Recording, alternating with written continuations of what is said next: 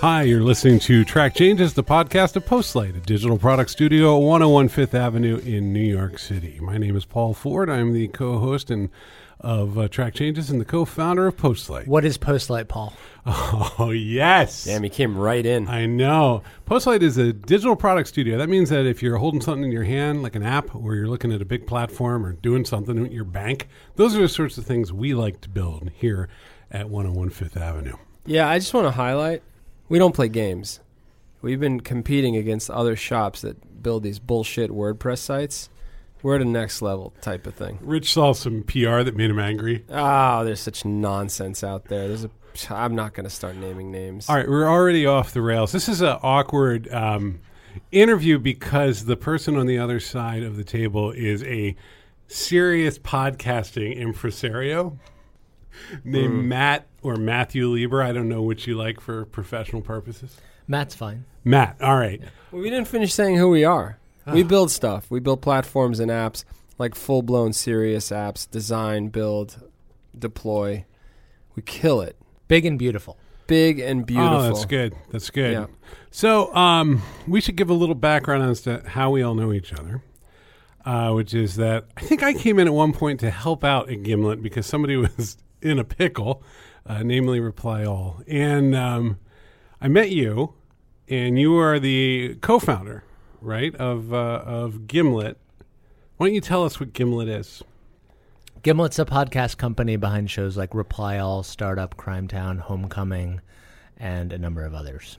And it's a hot player in the growing podcast space. Has anyone ever called you the Netflix of podcasts? Very early on when we first started the company, someone was like, well, what you should really become is the Netflix of podcasts. Okay. Because Netflix is worth, $7 bajillion. Yeah, you want that. And you want to be that as opposed to the MTV of podcasts, which is not worth $7 bajillion. Or the Sundance channel of podcasts. Yeah, exactly. It's also not what you aim for, Paul. Yeah. So you have a co-founder. What is your co-founder's name? I started the company with Alex Bloomberg. Right. And so he was making a podcast, right? Yes. He made a show called Startup, which was the story of Gimlet. The thing that we did was when we started the company, Alex had the brilliant idea that when you start a company, it's actually a very dramatic story. Mm-hmm. And it's very high stakes. Because for both of us, we were quitting our jobs, we had families, we had rent to pay, and we were taking the leap into the unknown and tried to convince, our friends and family that we should, we had this vision for a kind of company that hadn't existed before. And when you try to convince everyone about your company and how great it's going to be, they think you're insane. Right. Because it's not real. Well, they're very indulgent. They're like, oh, it's so great that you have a vision, but when it gets down to brass tacks, it's not as pleasant. Right. Well, it's hard. Yeah, it's always hard. So we got to hear in the early days of Gimlet, we got to hear on Startup things like you negotiating for the stake that you would have in the company with Alex. Whoa. Yes. Oh, it's a grisly piece of audio because I think he offers you like a pittance. It's not great. Yeah, I think he offered me like 10% or something. But then he said that someone he had talked to who was a very legitimate startup person, a founder, said that he should offer me 3%, which is why the 10 was actually very generous. Yeah, and you weren't buying it. No, I was not buying it. I was not going to give up my job for 10% of something that didn't exist. But we did. We early in the company, we recorded everything. We recorded our pitches to investors. We recorded our equity negotiation. Then we went home to our wives and we recorded those conversations and put that all into this show. And it turned out that, as we went on and it became this kind of juggernaut. So within, a month of launching the company, we had, tens or hundreds of thousands of people following us in real time as we were, doing things like trying to hire our first employees, trying to name the company, launching our first show. And it turned out that the moments in the show that were most brutal, most emotionally honest, and actually mortifying were the things that made people most want to follow us. Sure, of course. I mean, believe in us. Makes sense. And it was also, I think it was a real education, and especially you guys were coming from media. You a little bit less. What was your background before? I spent about a decade at National Public Radio, MTV Radio. I was a radio person. Like I ran my college radio station. I can hear it in your voice. I grew up listening to all kinds of anything I could, honestly. But then you went and were like, I got to make some money. I realized at some point that, radio wasn't going to deliver me to the promised land. Mm-hmm. And so I swerved off into business. I did an MBA. Not a very cool degree these days, but I did that. And then I spent a few years as a management consultant. See, I love MBAs. I think MBAs are very cool degrees. Paul's a fan. Because you can say, like, hey, can we model this out? And then the MBA person You can don't go, even like, know. You don't even know what that means. it doesn't matter. They're going to come back with it. The whole point is, of course, I don't know what that means. Right. They're going to do it. and That's they- what they do. And you're like, what's XR57? And they're like, oh, well, that's obvious. And you're like, oh, well, we got to do it. Yeah. That's Oh, you're such the creative type, how Paul. business They're very, works. very can-do kind of people. Exactly. It's how business works. It's great. Where'd you go to school? MIT. For MBA. Yeah. That's This is- interesting. Which is Sloan, right? MIT Sloan. Yeah. Yes. It's a nice program. Yeah, Good it's place. great. All right. So So you come out. So I came out. I spent a few years at Boston Consulting Group, which is like a giant global consultancy. Oh, yeah, they're fun. Fun guys. Yes, I only spent 2 years there, which is the perfect amount of time to spend in like a high pressure, high octane, strategy consulting firm where you just, you work a lot. All right. So you got out of there. And then what were you doing? I didn't. I mean, I was like, I was coming up on a couple years there. I'd learned a ton because those are really high learning environments. And then I started was listening to a lot of podcasts. This was three and a half years ago. I was listening on my commute. I was listening, and I was realizing that there was a new medium that was like being born in front of my ears. And so people would be asking me like, well, you're coming up on your 2 years. That's usually where you like decide to double down and give your life to the firm, or you decide to go leave and do something else. And it's the kind of environment where it's totally okay to talk about how you're going to leave and what you're going to do next, because the model at those places is like most people leave. Yeah. And they're it's happy. a very open and Nice like, alumni network, right? It's when you leave, you're an alumni. Yeah. This will kind of churn through you, right? Yes, both. Yeah. And they churn. Yes. So people would say, well, what do you want to do? And I would say, what I said I really wanted to do is go back to audio because that was my first love. And now I had all these business tools that I could somehow bring back to that world. And they'd say, oh, do you want to run a radio station? And I'd be like, no, not really that exciting. And so I said, what would be really cool is to start a new kind of company for this new kind of medium. And I was like, I think there's really a business you could build here. And I told enough people that someone was finally like, oh, you should meet this other guy because he's saying the same thing. And that was Alex, who then became my Oh, so you didn't know partner. Alex before all this? I did not know. I knew of him. This is an introduction. Yeah, it was an introduction. I knew of him because I had listened to This American Life and Planet Money. Alex is like, he's a master storyteller. He's like, I call him the Steven Spielberg of podcasts because he really is one of the best people in the world at what he does. He has a reputation, too. Like, if you talk to people from the world of public radio, they're like, oh, yeah, that guy, he's one of those. Like, there's a few just master lizard storytellers. Yes. And so, yeah, in the podcast, you can sort of hear it from his point of view. Like, he discovers you, and he's like, who's this money guy? And it goes from there. So that's a power couple. Power couple is not really what I'm implying here, but power. I mean, you got the business side. He's got the content side. Was that the thinking? Well, they both have a little of each, right? Well, yeah. Yeah, but I don't really play a content role. I'm not, that's not what I'm really good at. But yes, it's a really good partnership. And it's unconventional that whenever someone asks me for advice about like, well, should I start a company? The first thing I say is don't do it alone because it's just too hard and it's too much of an emotional wreckage scene. You kind of need someone else to like trudge through the wreckage with you. And I think typically it's generally a better idea to start a company with someone you already know, that you've been through some experiences with, so that you've seen how they perform under pressure. But we did not know each other, and we did it anyway, and it's turned out pretty good. We got along pretty well early days. we get along pretty well. Yeah. I mean, we did that. We knew each other for a long time. Yeah. How'd you guys know each other? An introduction. Yeah, I was an advisor to one of Rich's companies. And I think I told you, like, within about 10 minutes of meeting him, I was like, you're completely crazy. It's a bad idea. Yeah. And that was, you perked up. You're like, oh, all right. Thank you. This guy is going to at least speak his mind. And then 4 years later, we started Postlight, or thereabouts. Thereabouts. All right, so tell the people about Gimlet today. Gimlet's a big deal. Well, how many are you now? We now have about 90 people Whew. in Brooklyn, which is our headquarters. Where are you? When we first visited Gimlet, it was That's in true. an abandoned warehouse Yes. with rats. So wait, let's actually give some background there, because like when we were just getting going, we just sort of called everybody we vaguely knew, and I was like, oh, I have had some good conversations over there. Gimlet needs a platform. They're going to need a platform. Let's go talk to them. And you graciously took a meeting, and Took us to the roof. in an environment where there's literally just like water pouring down the stairs. Like you were making it work. unreal. That's right. So we were in an old warehouse. It was an old bank building, and it had evolved from like, it was a squat, and then it was like an artist commune, and then we moved in there. But that's right, there was a hole in the roof, and so when it rained, water would come flowing down the walls. There was also another thing, which is that there was someone with rock tumbling equipment in the office, which is bad in a podcast studio. Yeah. It's literally rocks rolling around in like a metal tub. Yeah. And they would turn that on from time to time. Well, there was one person who had a desk, because it was kind of a co-working space, so there's a person who had a desk there but never worked there.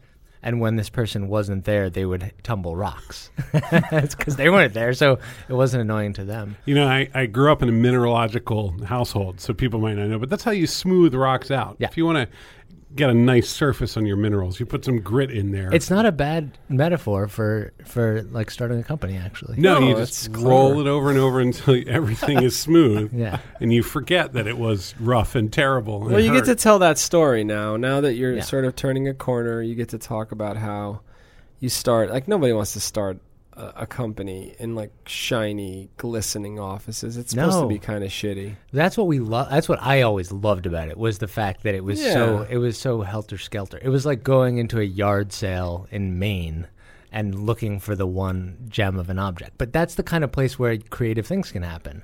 Whereas I always find when I go into WeWork, I find it to be not a kind of place where creative things can get invented, because it's so regimented and echoey, and Yeah. you have only a little space and there's no room for surprise. They're cookie cutter, right? They're just more and more WeWork. Like, WeWork, to me, dominates the space, not the startups. Sure, well, and it's not a space around risk, right? It's around like, I'm going to get a professional enough office that I can be a meeting. I can be a professional. Yeah. Okay, so it was chaos. Now it's 90. You went and got funding. Yep. You've got money. You've got how many podcasts? We have about 12 podcasts now. All right, and some of them are pretty big. Yeah, some of them are big, have millions of people listening to them. Goodness. What's your favorite? Don't do that. I don't have a favorite. I mean, I do love them all. I got reprimanded recently because I posted an Instagram photo of one of the teams. Oh, really? And then someone on my team was like, hey, you can't do that, because then everyone's going to think that they're your favorite and they're going to feel Left out. And I was like, no, you're and oh yeah, sorry. The other thing is I posted it and it was 10 p.m. and I said hardest working team in podcast. Oh, that's strong. Terrible. It was Guy terrible. goes It to was just the MIT, worst. gets his MBA, and he pulls that off. Such a dumbass. Yeah. And so I was like, yeah, that was bad. And then a month later, I was talking to one of the other Yeah. teams, a show that I love, and they were like, yeah, that made us feel really badly. Right. No. This happens. I have to be careful. I'm learning that irony doesn't scale at all throughout the organization. We're not as big as you are, but we have enough people and enough sort of layers here that when I say something, I don't know, like, if I joke about sales or something like that, people can take it very seriously. They can be like, oh, Paul doesn't like his job. Correct. And you got to be really careful with that. And it's a completely sensible thing. People are watching going like, how are things going here? Yeah. And they'll read deeply into any signal. And it's just, you're just running around like taking pictures with your camera. Right. Well, you reluctantly own the whole context. Yep. Yeah. That's it. And it becomes harder to be yourself. Oh, and to be without a doubt. and to Without a be doubt. able to relate to people and Yeah. to use a weird word Are in you- an authentic way. The larger you get. Yep. So how are you learning to deal with that? Well, Alex and I go to a coach. Okay. Yeah. What does the coach tell you? It's less it's less telling you and more asking you questions. Mm-hmm. It's a little bit like, expertise mixed with therapy. Would you recommend that? Yes. Really? Yeah. We talked to a potential coach, And then we sent him home. We were a little price sensitive. No, I Yeah. don't think that was why. That's part of it. They can be expensive, but if you can afford it and you can make the time and you find someone who's a fit, then all you have to believe really is that they'll help you make one or two really do a better job in one or two big decisions or big moments to believe that that it's worth it. When you talk to the coach, is it about your dynamic with your co-founder or about your dynamic with the company? Both. Okay. Yeah. Maybe we should do it. Let's call him back. Well, we'll poke around. We'll think about this for a minute. But yeah, I mean, what the hell do we know, dude? I don't know. It's pretty bad. All right. So getting to 90 from what were you, like 3? 2? We were 2. Well, So- you're starting, yeah. But 2 to 90 in 4 years in an 3 years. 3 years. Yeah. In an incredibly talent constrained environment. I think this is something I noticed. Somebody once from one of the larger podcast organizations called me up for a reference, an editor I'd worked with. And I've been in and out of this world for a while. And I was like, yeah, you want to get a guy out of print and put him into podcasting, he's going to have a hard time. Like a lot of these guys started, men and women started at like NPR 20 years ago, and they're part of a very specific culture. And if you drop them into Planet Podcast, they're going to be very like, meh, they're going to be confused. And they're like, yeah, there's nobody to hire from podcasting anymore. We've had to resort to print. And not quite in those words, but maybe that's how I heard it as like a print person. But it fascinated me because there's this myth of like incredible talent glut where you can just go out and get all the editors and writers and producers and people you'd ever need to get anything done. We hear it a lot because like a corporation will be like, we need content. We can go get editors. They're free, because they've heard that media is in trouble. But the talent's not there. So what do you do at this point? You've poached, or a lot of people come from WNYC or This American Life. Like, how do you build and develop new talent now? That's something that is a big priority for us. That's one of the reasons we raised money, was to be able to invest in training and development and build an actual academy, for lack of a better term. Are you going to build podcasting college? Well, podcasting college doesn't exist, right? Like if you want to make a television commercial or a film, or even if you want to have someone write for you, there are colleges and universities. Like there are film schools, and there's a whole ecosystem of agencies that have existed that do video and TV and all this other stuff. There has never been that for narrative audio. Right, because you just went to one of your closest possible NPR affiliate, right, and just got to work. Right. Yeah, and then you learned through apprenticeship. So and also culturally, you just never left. Like if you look at somebody from that world, they might have been there 22 years. It's very normal to never leave an NPR. Yeah. That planet. Okay. Yeah, and a lot. So I would say to date, we've hired from the existing organizations that you mentioned, and we teach people through apprenticeship, and we do have a curriculum of sorts of here's the things you need to learn. We do something called radio class where we bring in people from outside the organization who are, really good at what they do. Actually, you came in and did a radio class. It was early days. It was early. I don't know if it was even called radio class. It was just like People Show Up was the name of it. Right. Yes, but Ira Glass came and did a radio class, and John Hodgman came and did a radio class. I was better than both of them, but okay. Yeah. Let's say I go to radio class and I start to get a little better and I start to learn my stuff. What's my next step? Am I on a podcast? Can I pitch you a podcast? What do I do? Well, you'll be producing on a show, so what we'll try to do is match you with a producer who's more experienced, who you can learn from in an environment where you're, producing a show every, week. Okay, so I'm coming in every day. What's a producer do? That's a great question. I think a producer can mean a lot of different things in different environments. It's a mix of journalism and reporting, editing, stage management, because ultimately you're putting on a show.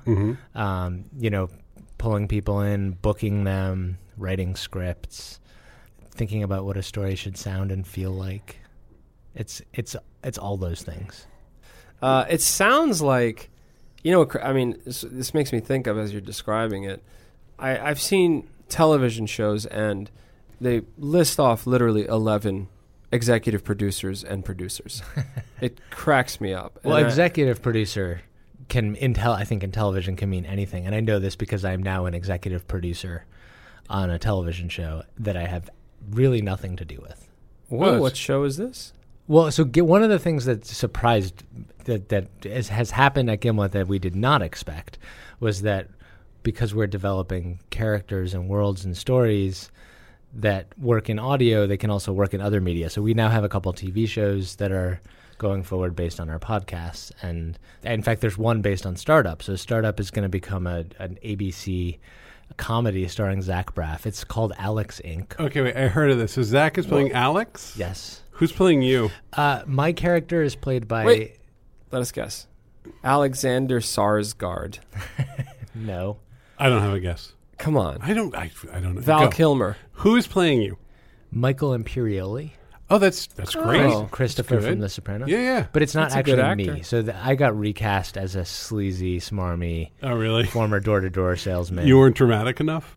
No, it was too boring. Okay, so this is loosely based on type of Yeah. entertainment. Yes. Yeah. That's really cool. Yeah. Okay, so sounds like you sort of leased out the Yes. content rather than true exact conversion over to television. Yeah, so that one we did, we licensed the intellectual property of that show to become TV. And at that time, our attitude was, we have so much on our hands trying to make Right. Gimlet work.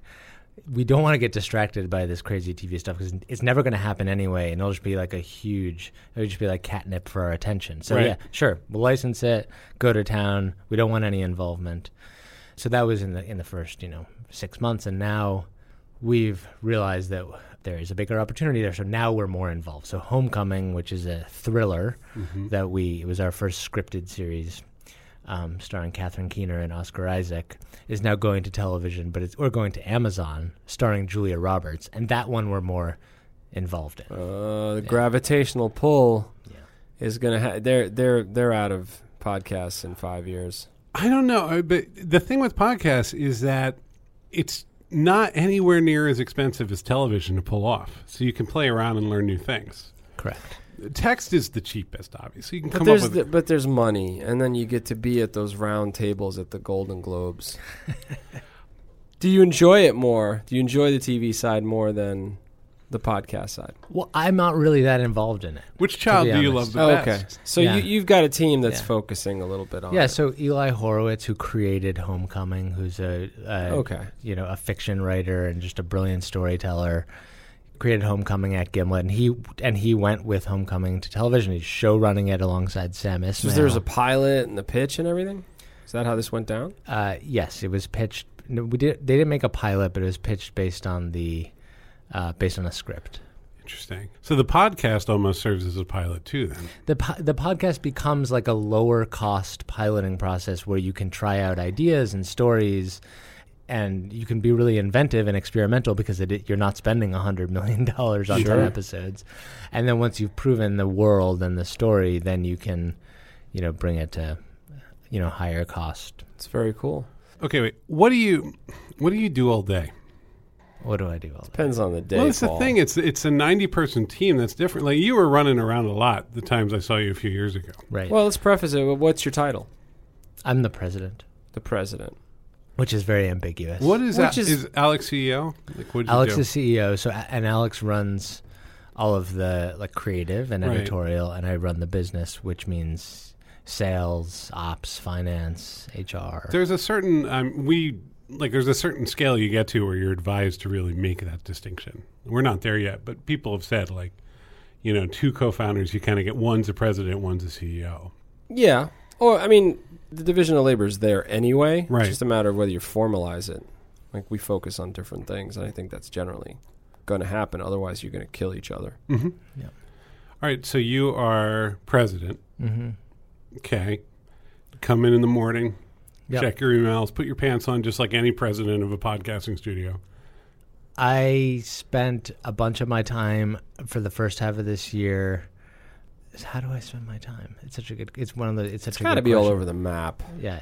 But I Growing mean, right now fast. I'm spending a lot of time recruiting. I spent a bunch of time earlier this year raising money. Now we have the money, so we're going to spend it. Right. So I spend a bunch of my time recruiting, and then spend some of my time in. So if I had to break it down by percentage, I'd say right now I probably spend a third to half of my time recruiting, a quarter of my time on sales, and dealing with advertisers, and another quarter of my time sort of doing general management. This morning, I sent out 6 emails to other media companies trying to entice them to form a Brooklyn softball league for the year 2018, because we started a softball team, and we played Brooklyn Brewery last Friday, and it was incredibly fun. And then I realized we really need to do more of this next year. It's great. Yeah. I mean, that's recruiting too. It's recruiting. And happiness. Culture and happiness. Harper's Magazine had a softball team, and we just used to just get the crap kicked out of us. Sounds trivial. This stuff's important. Well, that's what I actually left at that. So we had this game, and we had 25 people from Gimlet turn out, and we had a good, solid victory over a team that we weren't sure we were going to beat. I mean, Brooklyn Brewery, I would imagine, would be pretty serious. This was their first game, to their credit. So, but it really tied people together, and it made them feel like they were on the same team, and it was fun and good camaraderie, and that stuff really matters. All right. So, out of the 90 people, how many are making podcasts, going into studios, producing, doing that stuff? I think it's about 55 to 60 okay. are editorial. So either producers, hosts, editors, engineers. And then what are the other ones doing? They are doing operations, sales, finance, human resources. And the way things make money are ads in the podcasts for Squarespace, let's say, MailChimp, products like that. And then there's some that you do with companies, right? Or did I get that yes. right? Okay. So we also have an agency inside Gimlet called Gimlet Creative. Okay. It's a creative services unit, which means they make all the ads that appear on our shows, because all of our ads are native, made by us. And then they also make original podcasts for brands. So we make a show for Gatorade featuring the world's best athletes talking about their failures. We make sponsored content. Yes. Or branded content. Oh, they changed the name? Yes. I don't know. Is there a difference, Paul? You go down that path. No, it just depends. People, I've noticed in the world that there are people who do things and people who name things. And you can be successful either way. Naming is the shortest path, right? So somebody was like, no, it's not native anymore. It's not sponsored. It's branded. It's a big deal. I think sponsored and branded content, I feel like it took a bit for the comfort level to rise for a lot of these brands, because you don't want to look like you're compromising your brand. Yeah, that's right. And the font used to be really, really small. Yeah, everybody got really confused. The sponsored content font used to be tiny and kind of gray. They were ashamed. It's gotten a little bigger. Yeah. They were ashamed. The comfort level is, I think, coming around. It's, with our partners at X, we're happy to present this and that. I mean, TV has locked that down years and years ago, right? Like Texaco brings you and all that used to be the case, right? Right. All right. So that's the organization. Yeah. And then what do I do if I want to get a podcast on the digital air? Do I come to you? Do I say, hey, do I send you an email and go, hey, man, I got this great idea? You mean if you want to pitch a podcast for Gimlet, or you want to pay Gimlet to make a podcast for I'm assuming if I wanted to pay Gimlet, I'd be like, hey, I have some money I'd like to pay you, Matt. Get over here now. Can we have a call? Yeah. And you would send someone nice to help me talk about that, right? Exactly. Okay, but what if I want to get my big idea into the world? What do I do?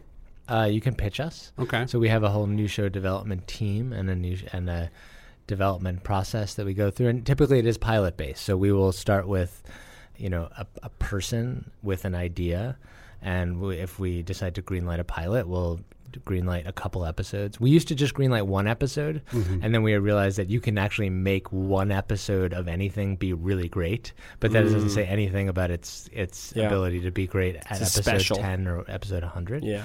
And so we'll pilot a couple episodes. And we have a team of producers and editors and engineers in-house, and sound designers who will go through that process. So how many would you say, how many are currently being developed now?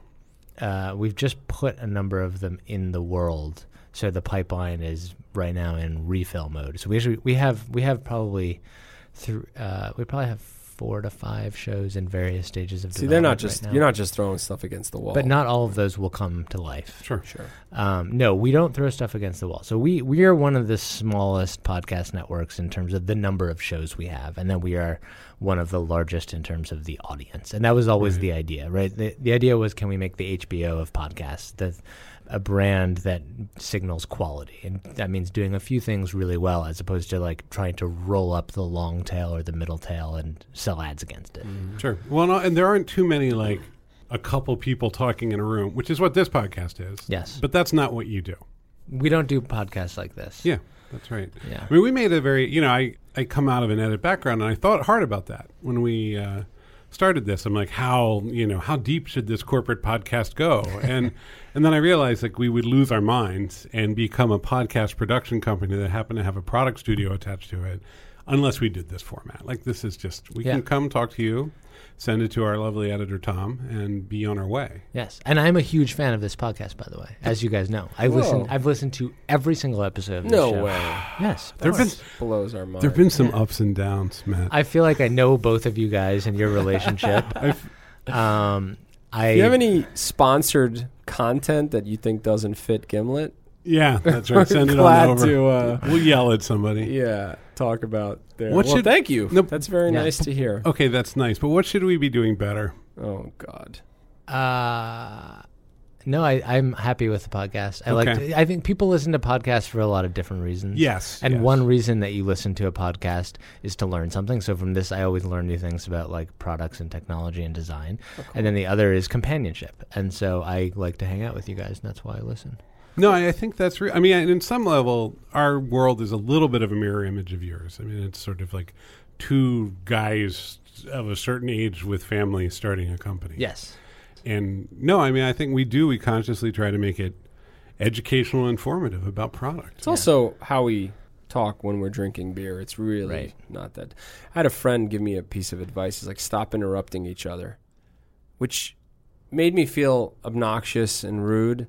But I realized if we're too conscious about how I like interrupting, Paul just goes on, and I like interrupting him because we have to get on with the conversation.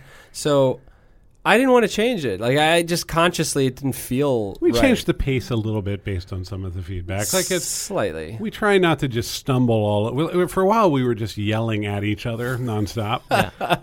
And so we've paced it a little bit. So I mean, in general, we just don't have time to make it like what I would call like a true media thing. Like it's just us talking in the room doing the best we can. I don't think you need to apologize for it. I think we have a lot of fans. No, I don't think that's a bad thing. I think it's just like it just keeps it a certain. As soon as you start to make it something more, we're screwed. There's a large chasm that you have to cross to get to the next hill of quality. I'm very aware of that. Like today, we can kind of like there's about a day of human effort that goes into each podcast max. Mm-hmm.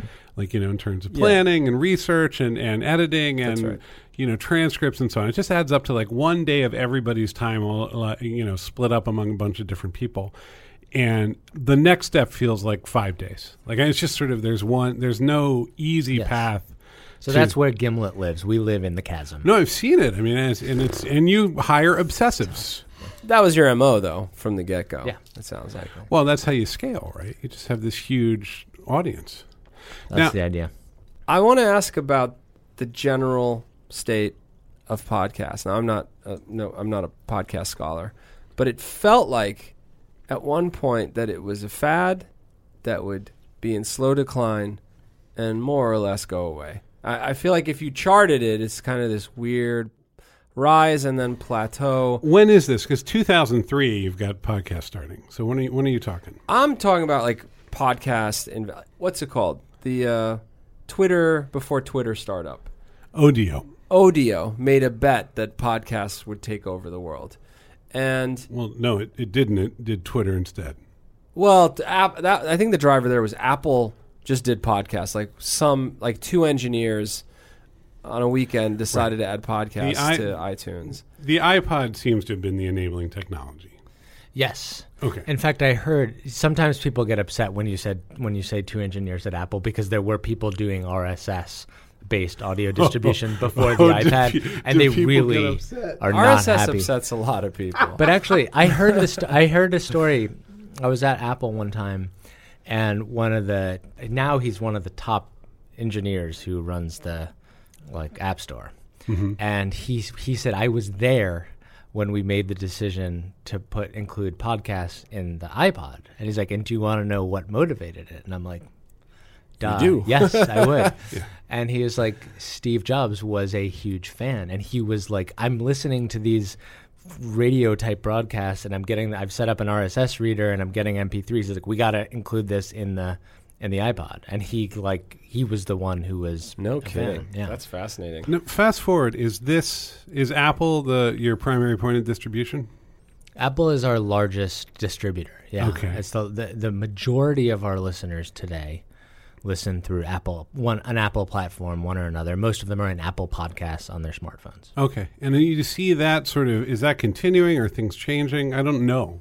Yeah, it's changing. So, it's interesting. Rich, there was an attention spike in whatever it was, 2006, 2008, and then the attention kind of plateaued until 3 years ago when a bunch of things happened. Like we launched Gimlet and Serial came along, and then Malcolm Gladwell started a podcast, and it kind of reinvigorated the form. And there's been this creative renaissance over the last 3 years. But podcasting never really went away. So there was never a dip in listening. There was never a dip in the number of people who are listening. It just wasn't cool, and then it became cool again. So it wasn't being covered. It wasn't being written about. Right. And so now it's in this, it's the second golden age of audio. And I would say as an industry, it's still in toddler phase, right? So now we've got, we have a quarter of Americans listen to podcasts every month. Is that true? 70 million Americans listen to podcasts. That's incredible. And what you find is when they start listening, they listen to a lot of podcasts. So on average, they'll listen to 5 or 6. Yeah. What are the beasts? Like you guys are a certain kind of quality. You're getting a lot of listeners, but what are the huge ones out there aside from Gimlet? You have a couple different flavors. NPR is the 800-pound gorilla, which is pretty awesome, It's right? That kinda NPR, hilarious, it's kind of great that the nice NPR is the monster in the space. It's just such an educated, well-read gorilla. Yeah, it's a nice gorilla. He'll still stomp the hell out of you. Yeah. And then what we saw was that the shows that were performing really well were and continue to be shows that tell you a story. So narrative. So, Serial, S-Town, This American Life, the Radio Labs of the world. And then you've had in the last year new formats. So Crooked Media has come in with this sort of like lefty political talk. Pod Save America, Pod Save the World has become wildly popular, and is a whole different community. And so it's a corner of media that feels like people are still really trying things out and inventing new formats, and which I think makes it pretty fun. No, that's exciting. That's not happening in a lot of other corners of media. Yeah. All right. So you said you're recruiting. Yeah. All right. So what for listeners, some of whom are in technology, many of whom are in media, what do you need out there in the world? We're hiring a VP of marketing right now to head our marketing efforts because we got to where we are today with no one has marketing in their title. Didn't have a marketer. We never had a marketing budget, but we realized that what we've done to get us this far is not going to get us to the next level. So we're hiring someone to really build a marketing practice. We're hiring a director of legal affairs to be our first attorney so that we don't make mistakes that put the business in jeopardy and someone to make deals. We're always hiring editors. Like you said, there's this real need for editors, people who can structure stories and shape narratives. And that is really the thing that makes our shows different. Well, and the key and fast, right? That's the tricky thing. They have to be able to do it quickly and in a repeatable way. Yeah. Okay, so that's all right. Those are good hires. Yeah. Legal affairs. That's good. That's a grown-up media organization. Yeah. Yeah. Liability insurance. Do you have to pay liability insurance? We have liability For what? insurance. People, you I don't drove my car. Well, liability is just slip and fall. Well, you guys, if you don't have liability insurance, you should get it because you definitely have signed contracts saying that you have it.